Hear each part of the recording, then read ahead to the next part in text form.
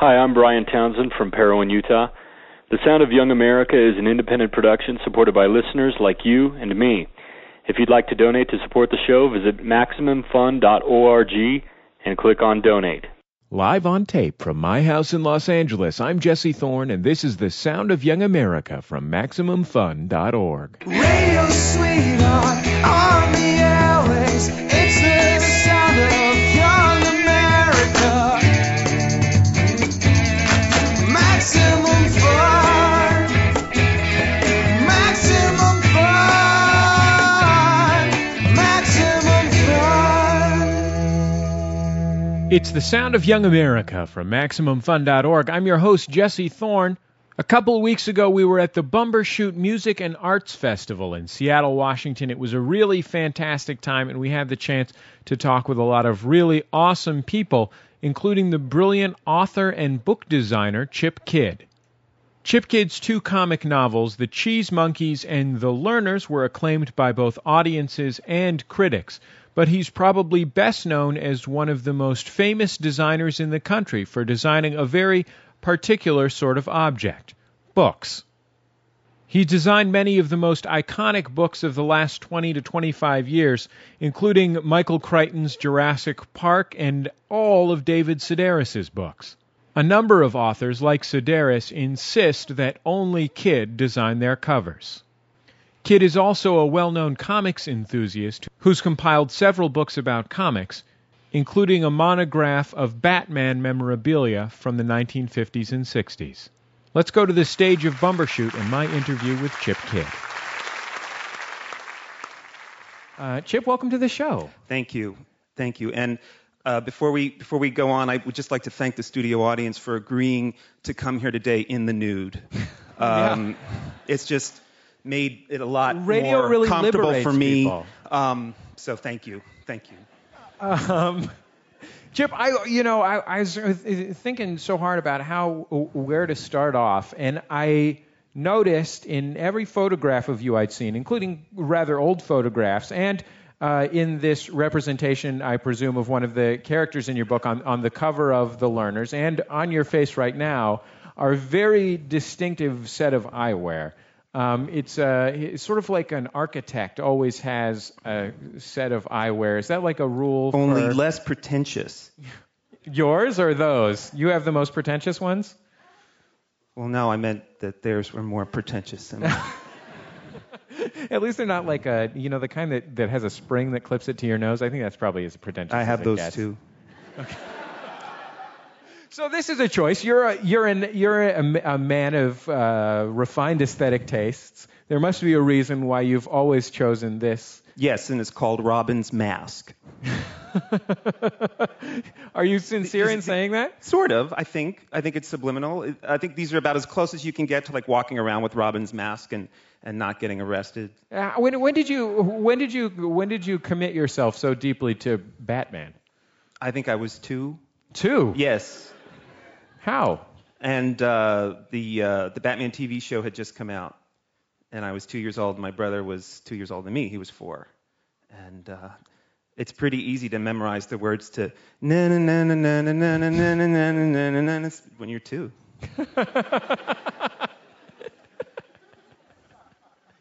Were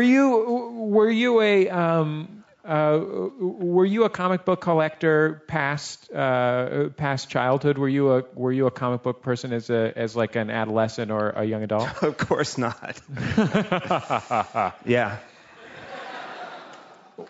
Yeah. I mean, there's that awkward phase from between like 7th grade through senior year of high school when I sort of had to like keep it to myself. But then when you get into college, you can sort of wave your freak flag a little bit more. Did you at the time have the idea that your art pursuits would lead into something related to comic books, or what?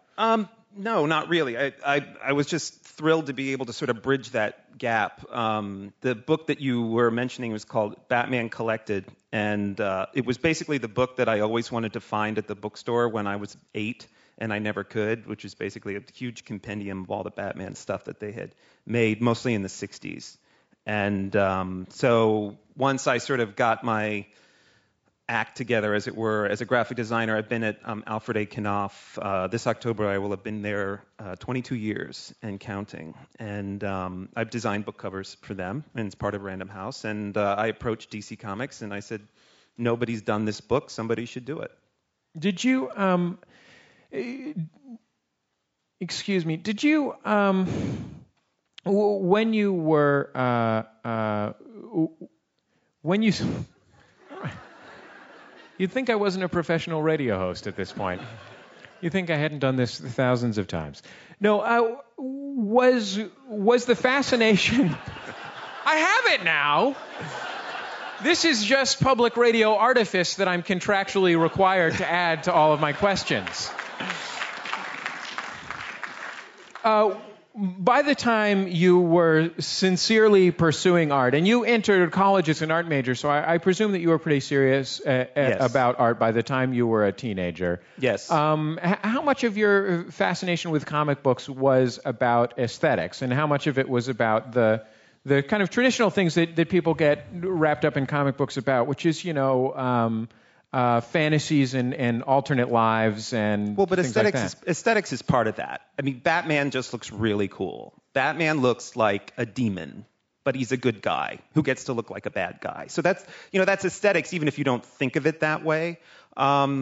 But I think I probably would have wanted to become a cartoonist if I could draw well enough, and I couldn't. So I kind of did an end run around that and became a graphic designer. So, I mean, there are graphic designers who can draw really well, but I'm not one of them. So, but what you can do is work with illustrators and come up with an idea for, hey, I think Charles Burns should draw me looking freaked out on the cover of my book, et cetera, et cetera. You write in the big monograph a little bit about the choice to become a graphic design major, and at your school you went to Penn State, if I'm remembering correctly. Yep. The graphic design department, quote unquote, was a tiny part of the art department. If I'm remembering correctly, 18 graduates in a given year. Yeah. That's a pretty tough hill to climb.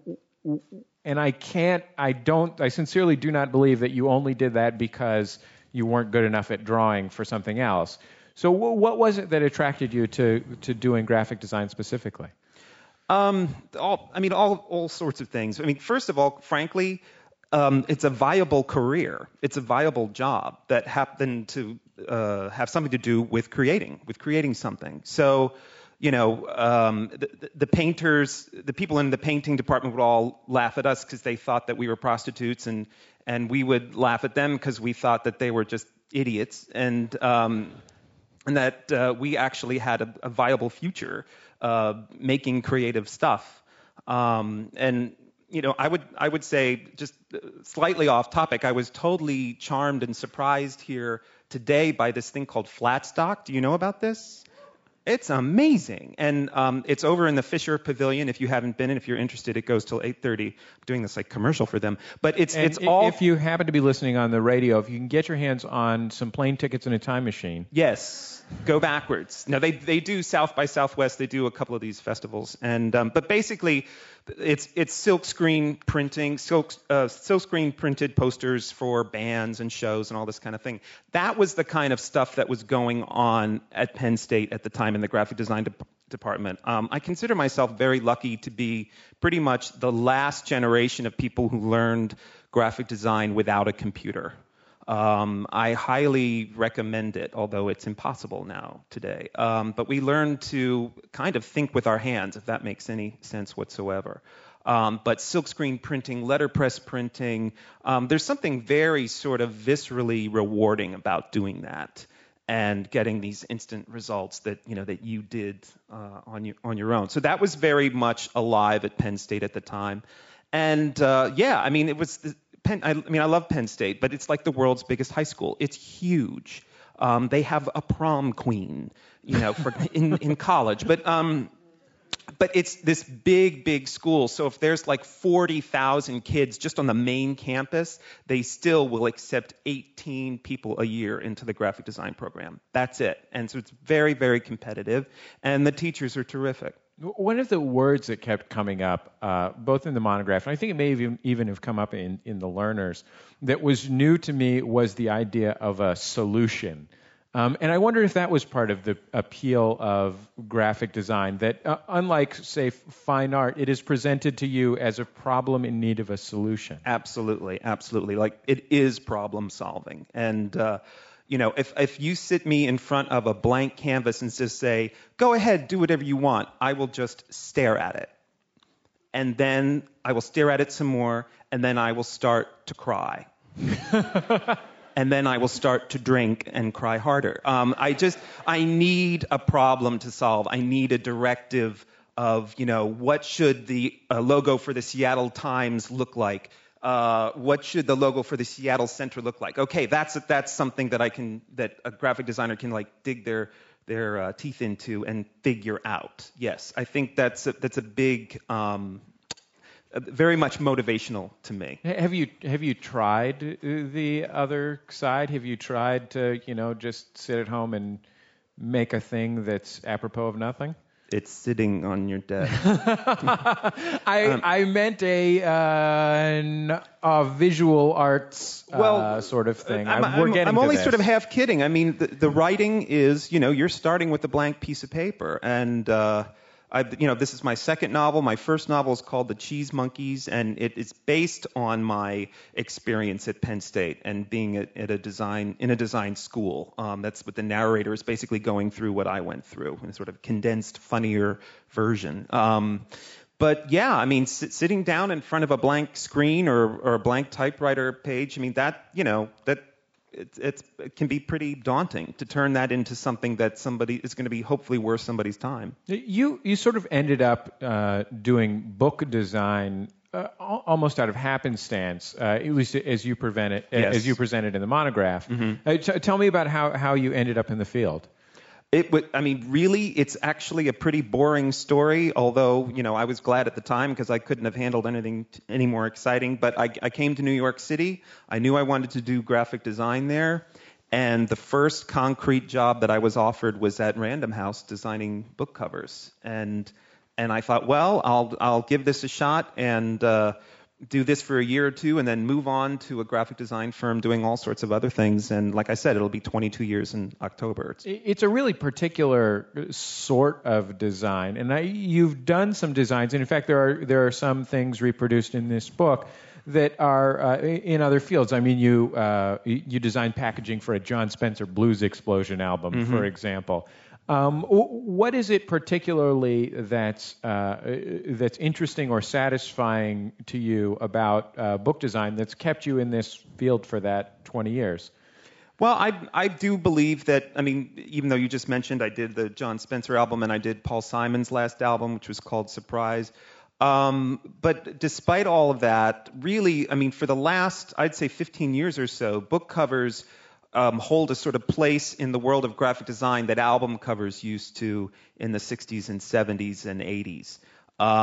And it's kind of the last vestige of a creative thing that you can make that's going to have a distinctive visual presence in a bookstore, on somebody's shelf, etc. You walk into a record store, if that even happens anymore, and it's hard to see anything there that has a distinctive visual presence in terms of a CD cover or something like that. Do you think you would get the same out of? Obviously, all creative products in the United States anyway end up being products. But do you think you would get the same satisfaction if you were designing the new Quisp cereal? Or well, I would, but that's just me.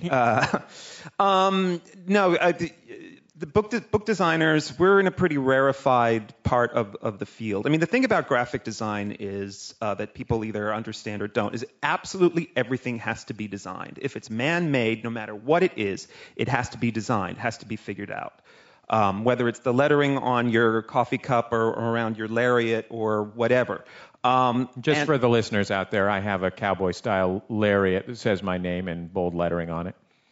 Yeah, I love it. Thank you. I try and do, you have to have a multi-pronged attack in today's difficult information economy, so I do the radio interviews and a little bit of trick roping on the side. Mm-hmm. And Spurs are awesome. Thank you. I forgot what we were talking about. Oh, well, actually, this is the sort of sad thing. It's like there are certain things that I would never want to take my time to design because they get crumpled up and thrown away or whatever, whether it's a Quisp box or something. But people have to do that, and sometimes we're becoming a more paperless society. I mean, I'm a real advocate for the book. The book has survived for a long time. And there are advocates for ebooks and this kind of stuff. And I think that sort of has its small place in society. But, I want a book. I want a thing I can carry around. And the reason that it hasn't gone the way of music via the MP3 is that music started as pure sound to begin with. And then in the 20th century, it became a thing to have. And the technology's evolved to the point where now it's pure sound again. And so now we don't have to buy that thing. We can just buy the sound. Well, books were always a thing. Books were always an object. And, it's so far so good. I mean, it's frankly, it's the most efficient piece of technology to deliver the information to you that it needs to deliver. It's The Sound of Young America. I'm Jesse Thorne. My guest is Chip Kidd. His most recent novel is The Learners, and we'll talk with him about it in just a minute. Production of The Sound of Young America is supported in part by Ask Metafilter. Thousands of life's little questions answered. Online at ask.metafilter.com.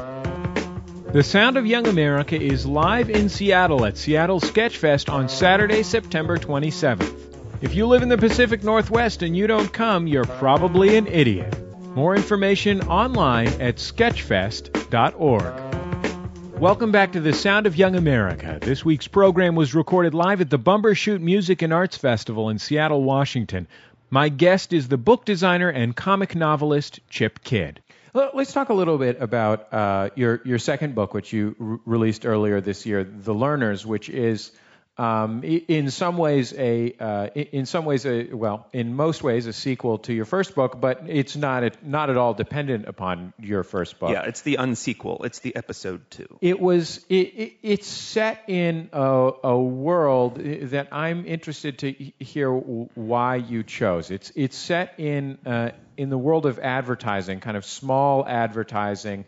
In the early 1960s. In fact, it's in a funny way, it has a similar setting to the TV series Mad Men, although from a different perspective. What is it about that point, and why advertising as opposed to, as in your experience, some quote-unquote purer form of design?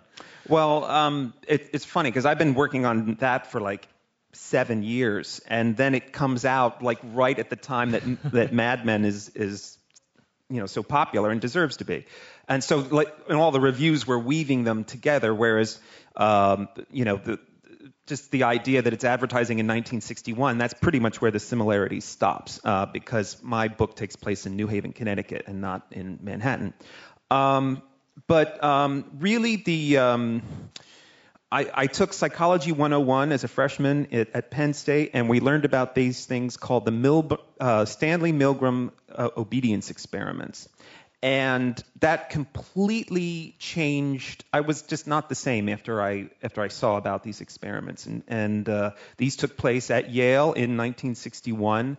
And I wanted to write a novel about it ever since that. And so basically, if you don't know what these are, they were ingeniously conceived. Milgram's family had escaped the Nazis, basically, in the 30s and come to the Bronx from Poland just in time. And he always speculated what would have happened had they stayed. So he wanted to basically create a microcosm of Nazi Germany in a laboratory in New Haven, Connecticut. And so what he did was he solicited in an ad in the New Haven Register paper for people to volunteer to become for this study of memory. Memory and learning is what they thought they were doing. So they would answer the ad, they would come to the lab, and there would be somebody else who answered the ad there as well, and the lab guy would come out with his coat and his clipboard and say, okay, you're going to draw these lots. One of you is going to be the teacher, and one of you is going to be the learner. So you would draw your lot, and it would say teacher. And the other guy would draw the learners. Okay, Mr. Learner, we're going to hook you up to this machine that's going to administer shocks to you, electric shocks. And so, teacher, you come over here. We're going to show you the shock board, and we're going to start at 5 volts, and we're going to go up to 450 volts. And you are going to ask this person word pairs, sort of like the game Concentration. And if they get it right, you keep going. If they get it wrong, they just get a little shock. And we're going to start at 5 volts. And they say, what was it, painful but not fatal? Is that yes, what they say? They're going to be painful but not fatal. And so, not fatal? Well, anybody that knows anything about electricity knows that, about up to 200 volts, that's it. And this went up to 450. And so, you'd go along, and this other guy who you could not see, he was in another room, but you could hear him, he just kept getting them wrong. So, but that's okay. Don't worry. Just keep going. Keep going up the shock board and keep shocking this guy, because it's Yale, and we'll take the responsibility if anything happens. And so, okay, so you keep going, and basically the other guy was a plant, and what they were, and there was a two-way mirror. They were watching the whole thing, and so they were basically studying you, Mr. Teacher, to see how far you would go. Would you kill this person just in the name of science? Because, of course, we here at Yale are under control, and this is a very important experiment for us, blah, blah, blah. And after a year and a half and hundreds of participants and all different kinds of controls that they put on the experiment, uniformly 65% of the participants went all the way up to the end of the shock board, to 450 volts, and killed the other guy. And Milgram made this like lo-fi 10-minute documentary film of it. It's not commercially available, but you can see it in a classroom, which I did. And at that time, I was sort of deciding what I wanted to be. And it was the design of these experiments that so intrigued me, and basically played a part in the idea that, okay, I want to be a designer. In a way, it was that finding solutions. Yes, he was trying to explain the Holocaust, which is pretty impossible. But in a small way, he kind of did it, and it's just amazing. And nobody really got hurt. So anyway, The Learners is set in 1961 because it centers around these experiments. And I wondered, what if I was the young stringer kid that just got hired by this advertising agency, and my first job is, design this little ad for the Yale psych department. They want to recruit people for an experiment. And so, that's something, that's an entry-level little thing that you can do and work with them and design the ad. And so the narrator does, and then he becomes obsessed with if I'm designing this ad to recruit people for this experiment, I should take the experiment myself. And so he does, and anonymously. And it really, really screws him up. And then the third part of the book is his dealing with this. So clearly, this has no real parallel with Mad Men whatsoever. But and also, clearly, it's a really funny book. Yes. We should clarify. What? Seriously, the reviews were like, this is a laugh riot. I'm like, wow. You either didn't read it or you're sick. There is that really, and I don't want to get too far down the line of the book and start revealing all the plot points, but there's this really interesting impetus. The push for this is the idea of someone actually having to address culpability for their advertising, for this design piece, for the fact that their work worked. In other words. Mm-hmm. Are you concerned about you having some kind of responsibility for work that you do? Well, this is what I was saying. In that sense, I'm so lucky that I'm not trying to get you to vote for whoever or whatever. I'm trying to get you to read Cormac McCarthy's new book. That's my job. And I think that's a really lucky position to be in. And I don't think it's such a bad thing to try and get you to read Cormac McCarthy's new book. Now, would I design a package for Camel cigarettes? I don't know. That would be pretty cool. I don't smoke. Do I want to get other people to smoke? So there is this sort of vibe, and within the graphic design profession, there's a lot of debate about, designing packaging for booze or whatever that, it's kind of cool, but it's like, I don't know, but I'm not really in that category of I certainly would not design something that I was morally against. I've turned down a few jobs by like financial guru people who've written books to get people to invest their money this or that, and I'm like, no. But I'm not put in that position very often. Are you in a position at this point that you actually get to pick things that you'd like to endorse, or is your output so monumental? I mean, you do so many of these things that you're just kind of picking things out of something that you might or might not like that much, and just picking out the pieces that intrigue you or excite you.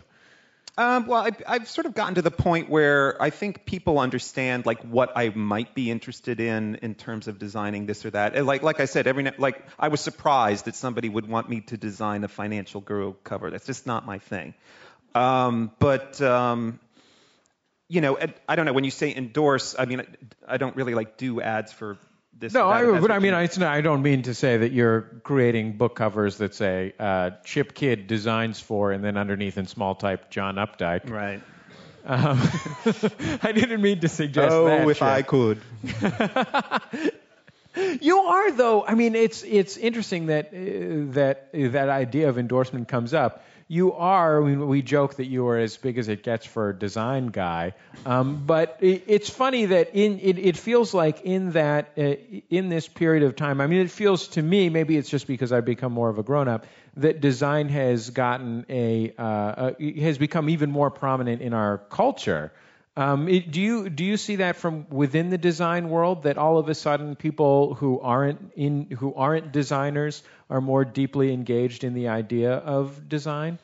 Well, I'd like to think that they are, but there's design and there's design. I think people are hyper aware about clothing, for example. Who designed this or that, whether it's sportswear or haute couture or whatever. I mean that. And look at these TV shows that focus on this stuff. But in terms of who actually designed the iPod, no. I mean, it's assumed that Steve Jobs did it, and he didn't. It was somebody else. But so again, it's like people within the design industry who are really into it know pretty much who's done what. But I don't see a wider audience for graphic design, for people understanding. That's the other thing I should note about book covers that is the only reason I'm sitting here right now to these bewildered people who are waiting for the band.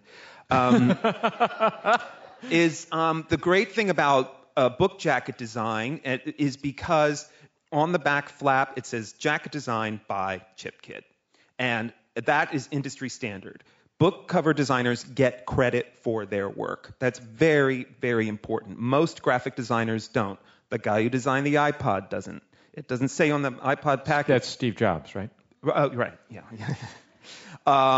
So that's been a great sort of rewarding thing for me, is that I do actually get credit for what I do, and there aren't many other graphic designers that do. And I think that's why also the people don't know. How would they know? Because it's not readily, that information isn't readily available. Well, as far as we're concerned, credit is due. Chip Kidd. You like that? You like how I wrapped that up? Chip Kidd, thank you so much for being on The Sound of Young America. It was such a pleasure to have you. Chip Kidd's novels are The Cheese Monkeys and most recently The Learners. You can find out more about his work at goodisdead.com.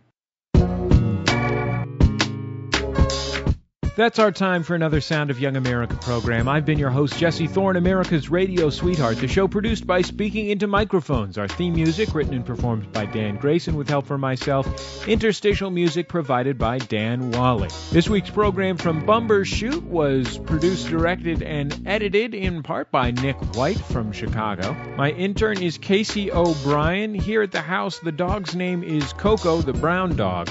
You can find us online at MaximumFun.org, where you will find all of our programs and lots of other stuff. And hey, I hope you're planning on joining us at MaxFunCon, the first ever MaximumFun.org convocation of things that are awesome. It's online at MaxFunCon.com, and it's already 3/4 sold out, so if you want to come, now is the time to register. We'll see you later this week on The Sound of Young America from MaximumFun.org.